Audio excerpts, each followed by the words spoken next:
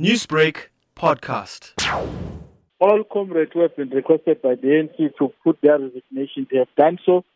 And we must appreciate that and salute them for their understanding that the ANC is facing a particular time whereby we needed to take some decision, which may not augur well with other comrades. But we believe that as an ANC, we are going to be united and move forward because we have no time.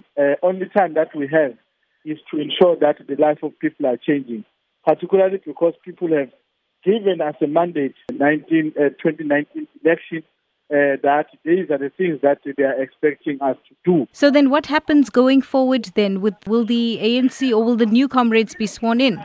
Yes, of course, the council, because they cannot be sworn in by the ANC in the provincial office. But what needs to happen, they need to be sworn in at City Hall or whatever venue that will be decided by council. So now we're going to give all the processes to the council, but we are aware that time is not on our side, as you are aware that we need to respond to many challenges. Newsbreak, Lotus FM, powered by SABC News.